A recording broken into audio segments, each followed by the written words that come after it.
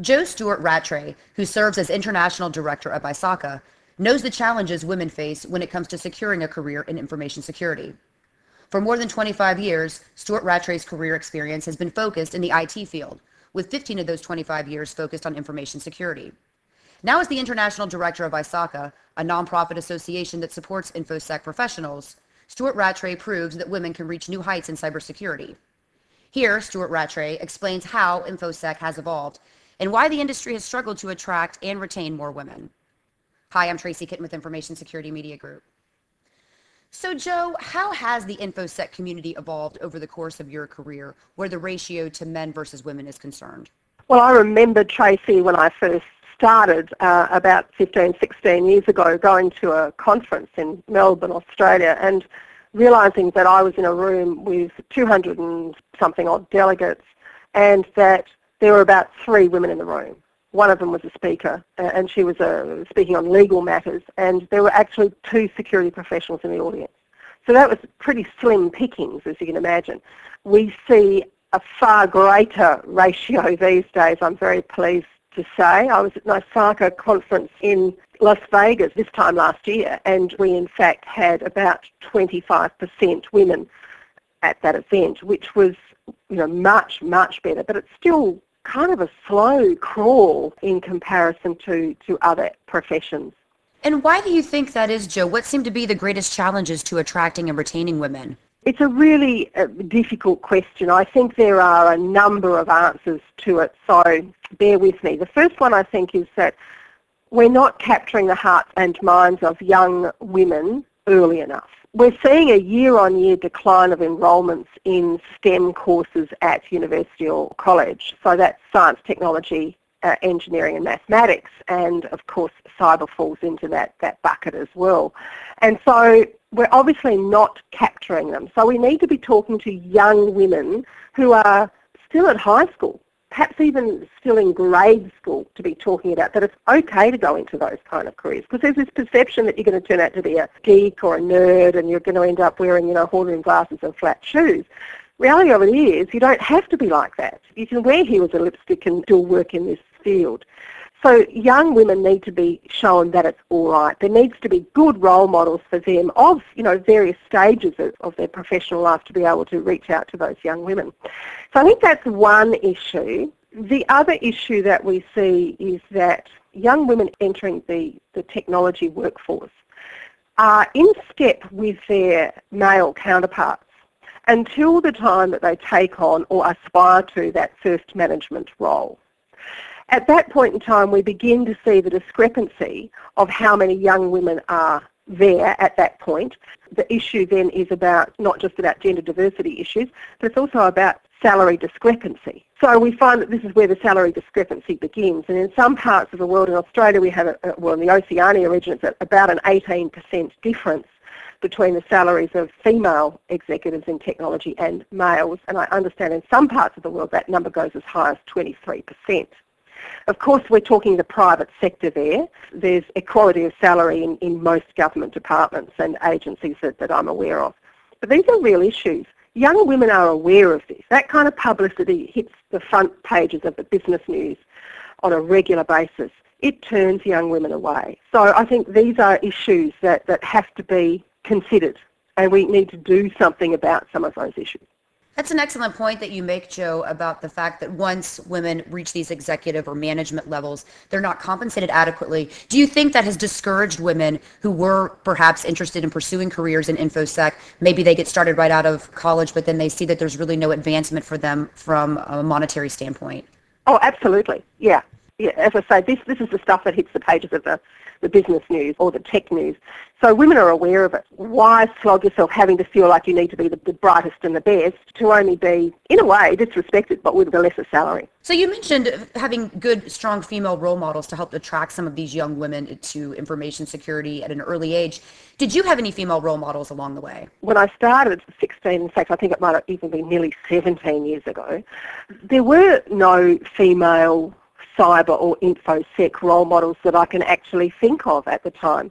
My role models have always been from a broader business perspective. In fact, I have people in my life that I call my leading lights or my shining lights, and they're people who've really made a difference to me and encouraged me. But one of the things that I recognised, there was a particular point in my career when I made the decision that I wanted to encourage more young women to step up to technology and into the InfoSec world. I was going for my first executive management role.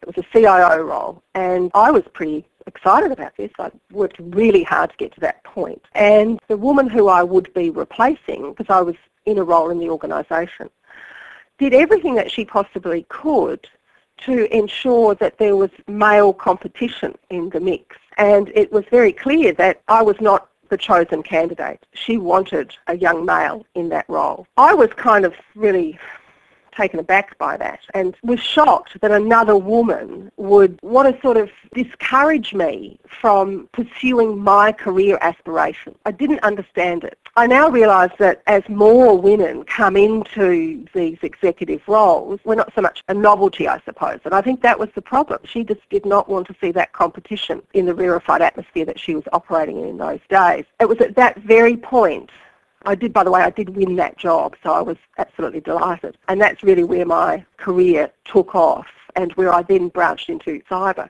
But it was at that very point that I realised that I was going to encourage as many young women as I could. And in fact, when I speak these days at career events, I will say I really want to see more young women come and stand alongside of me as my colleagues on the podium.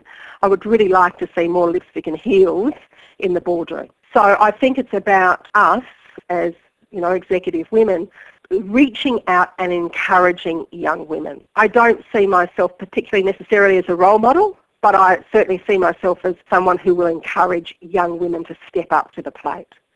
And I think that's what we should be doing, not discouraging them.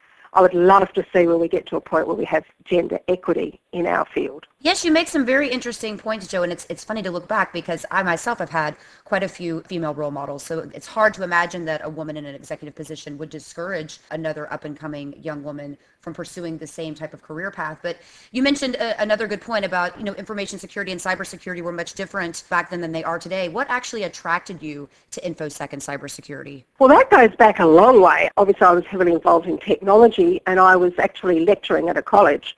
And I had a brand new course that I had to teach, and it was called Computer Methods and Operations or something. But really what it was about security. And I thought, oh, hell's bells, I don't know a lot about this. So I started to make a few calls. And I found this wonderful fellow who at that stage was the head of the then Commonwealth Police Electronic Crimes Unit. And I think it was called Computer Crimes Unit back then. And this guy was just sensational. He said, I'll come and talk to your students, not a problem. And he really sucked me, as well as my students, into this world. And in those days, we're really talking about viruses on foreign media because, we didn't have the World Wide Web, but, it was closed networks, etc. Or research networks were broader. But it was fascinating to see this other world, if you like, unfold before us. And so I can honestly say it was at that point that I became exceptionally interested. And it was as a result of that experience that I was drawn into the InfoSec world in those days. So, Jo, you're now the International Director of ISACA. Are you the first woman to ever hold this position? Oh, no. ISACA has been very, I suppose, leading the way in many respects, ensuring that there are women in senior roles or executive positions within the organisation. I'm certainly not first to hold that role. There are two other directors on the current board of directors who are female. We've had a couple of international presidents who've been women. So ISACA has a history in that, and of course I'm very lucky to say that I have been selected by our international president to be the board sponsor of a very new initiative in ISACA, which is the Women in Technology Advisory Council, which is a group of very high-profile women who recognise the issues about capturing the hearts and minds of young women, and also about gender diversity issues and pay disparity. And we're coming together to determine how best we can put some terms of reference together to work towards working in tandem with others to make a difference in this space. So ISACA is a leader, I think. So, Joe, at your day job, which of course, ISACA is something that you do, but it doesn't consume all of your time. At your day job, you actually serve as Director of Information Security and IT Assurance at BRM Holditch. Do you have any female or many female employees who work for you or work with you or report to you at that particular company? Yes, I do, and I actually have a young woman who we laughingly call my charming apprentice. She's fantastic, and she's under 40, and she is really heading towards, being me. Poor thing, but she will eventually be me. And I think that's a great place to be, and as I say, I do encourage other young women. One of the things that we see, there are less women in the super tech areas of InfoSec and CyberSec, and that's certainly where I'm looking to encourage more women to be involved. So, Joe, let's expand on that a little bit. How do you define super tech areas? I guess we're talking about things like the penetration testing side, the vulnerability and threat management side of security. There are a lot less women involved in that side of the business, and it's certainly something that I think when we begin to look at some of the new credentialing opportunities that are around, it will encourage women to be involved, to recognise that they have a skill set that can be recognised internationally through ensuring they have the right credentials, etc. But it has, again, women have been underrepresented in that area. So it's about encouraging, again, that feeling that this is not being a geek, this is in fact being one of the cool girls. So, Joe, it sounds like women have more opportunities in InfoSec today than they did, say, 20 or 30 years ago. But you had mentioned earlier that we probably still don't see as many women entering the field. Is that correct? Or would you say that the opportunities have always been there, just women weren't pursuing them? I don't know that they were always there. Relatively, information security or cybersecurity is a really fairly new discipline. Even when you look at technology, generally, information technology more generally is a fairly new field of endeavour. But info and cyber are very new, and I really don't think, for whatever reason, there were not as many women, and they certainly were not actively pursuing those roles. And in fact, today there is still a great disparity in the number of women and the number of men in the field. It is definitely changing, which is only a good thing. But yes, there's not less opportunities. I think there are no doubt more opportunities. Currently there are about 900,000 unfilled cyber jobs, and I believe that by 2017 we're going to look at probably closer to 2 million jobs that are unfilled. Now, if we have so many unfilled jobs, you need someone to fill those jobs in that space, and surely gender should have nothing to do with it. So, Joe, as we look forward, what needs to be done? What needs to change to ensure that we can attract and retain more women? I think I'll go back to an earlier point on that, and that's really we do need to be grabbing the hearts and minds of young women, probably before they make their choices for college or university. There's a program afoot in Australia called Digital Careers, and it's really about capturing the hearts and minds of children in primary school, which is equivalent to elementary school, and getting them involved in projects that are fun, but they're coding and they're doing all that sort of stuff. And I think this is what we need to do. We need to make all of this stuff okay for girls. If it's okay for girls and they develop a love for it, which a lot of young girls do, then it becomes a natural progression that they will look towards those STEM careers and therefore look to the education that they'll require to end up in that world at the end of the day. So it really is about capturing hearts and minds early. It's about putting in place the programs to attract and retain those young women as they move through, and when they get into the workforce, it's about retaining them once you've attracted them. And that means looking at issues of diversity and looking at issues of disparity in salaries and opportunities.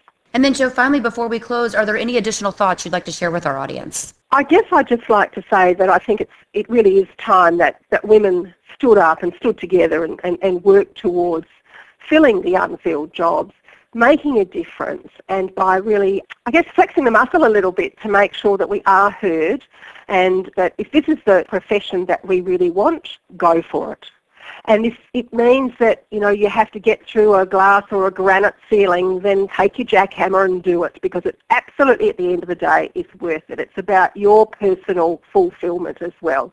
It's not just about doing a job. You have to feel fulfilled in your work life. And I think that's probably the most important thing. Make sure that you will probably throughout the period of your career have 4 significant career changes. And if that's the case, the period of your career that you're in currently, if that's your cyber phase, make it count. Well, Jo, this has been very informative. I want to thank you again for your time today. Thank you, Tracy. It's been a pleasure. Again, we've just heard from Jo Stewart-Rattray of ISACA. For Information Security Media Group, I'm Tracy Kitten.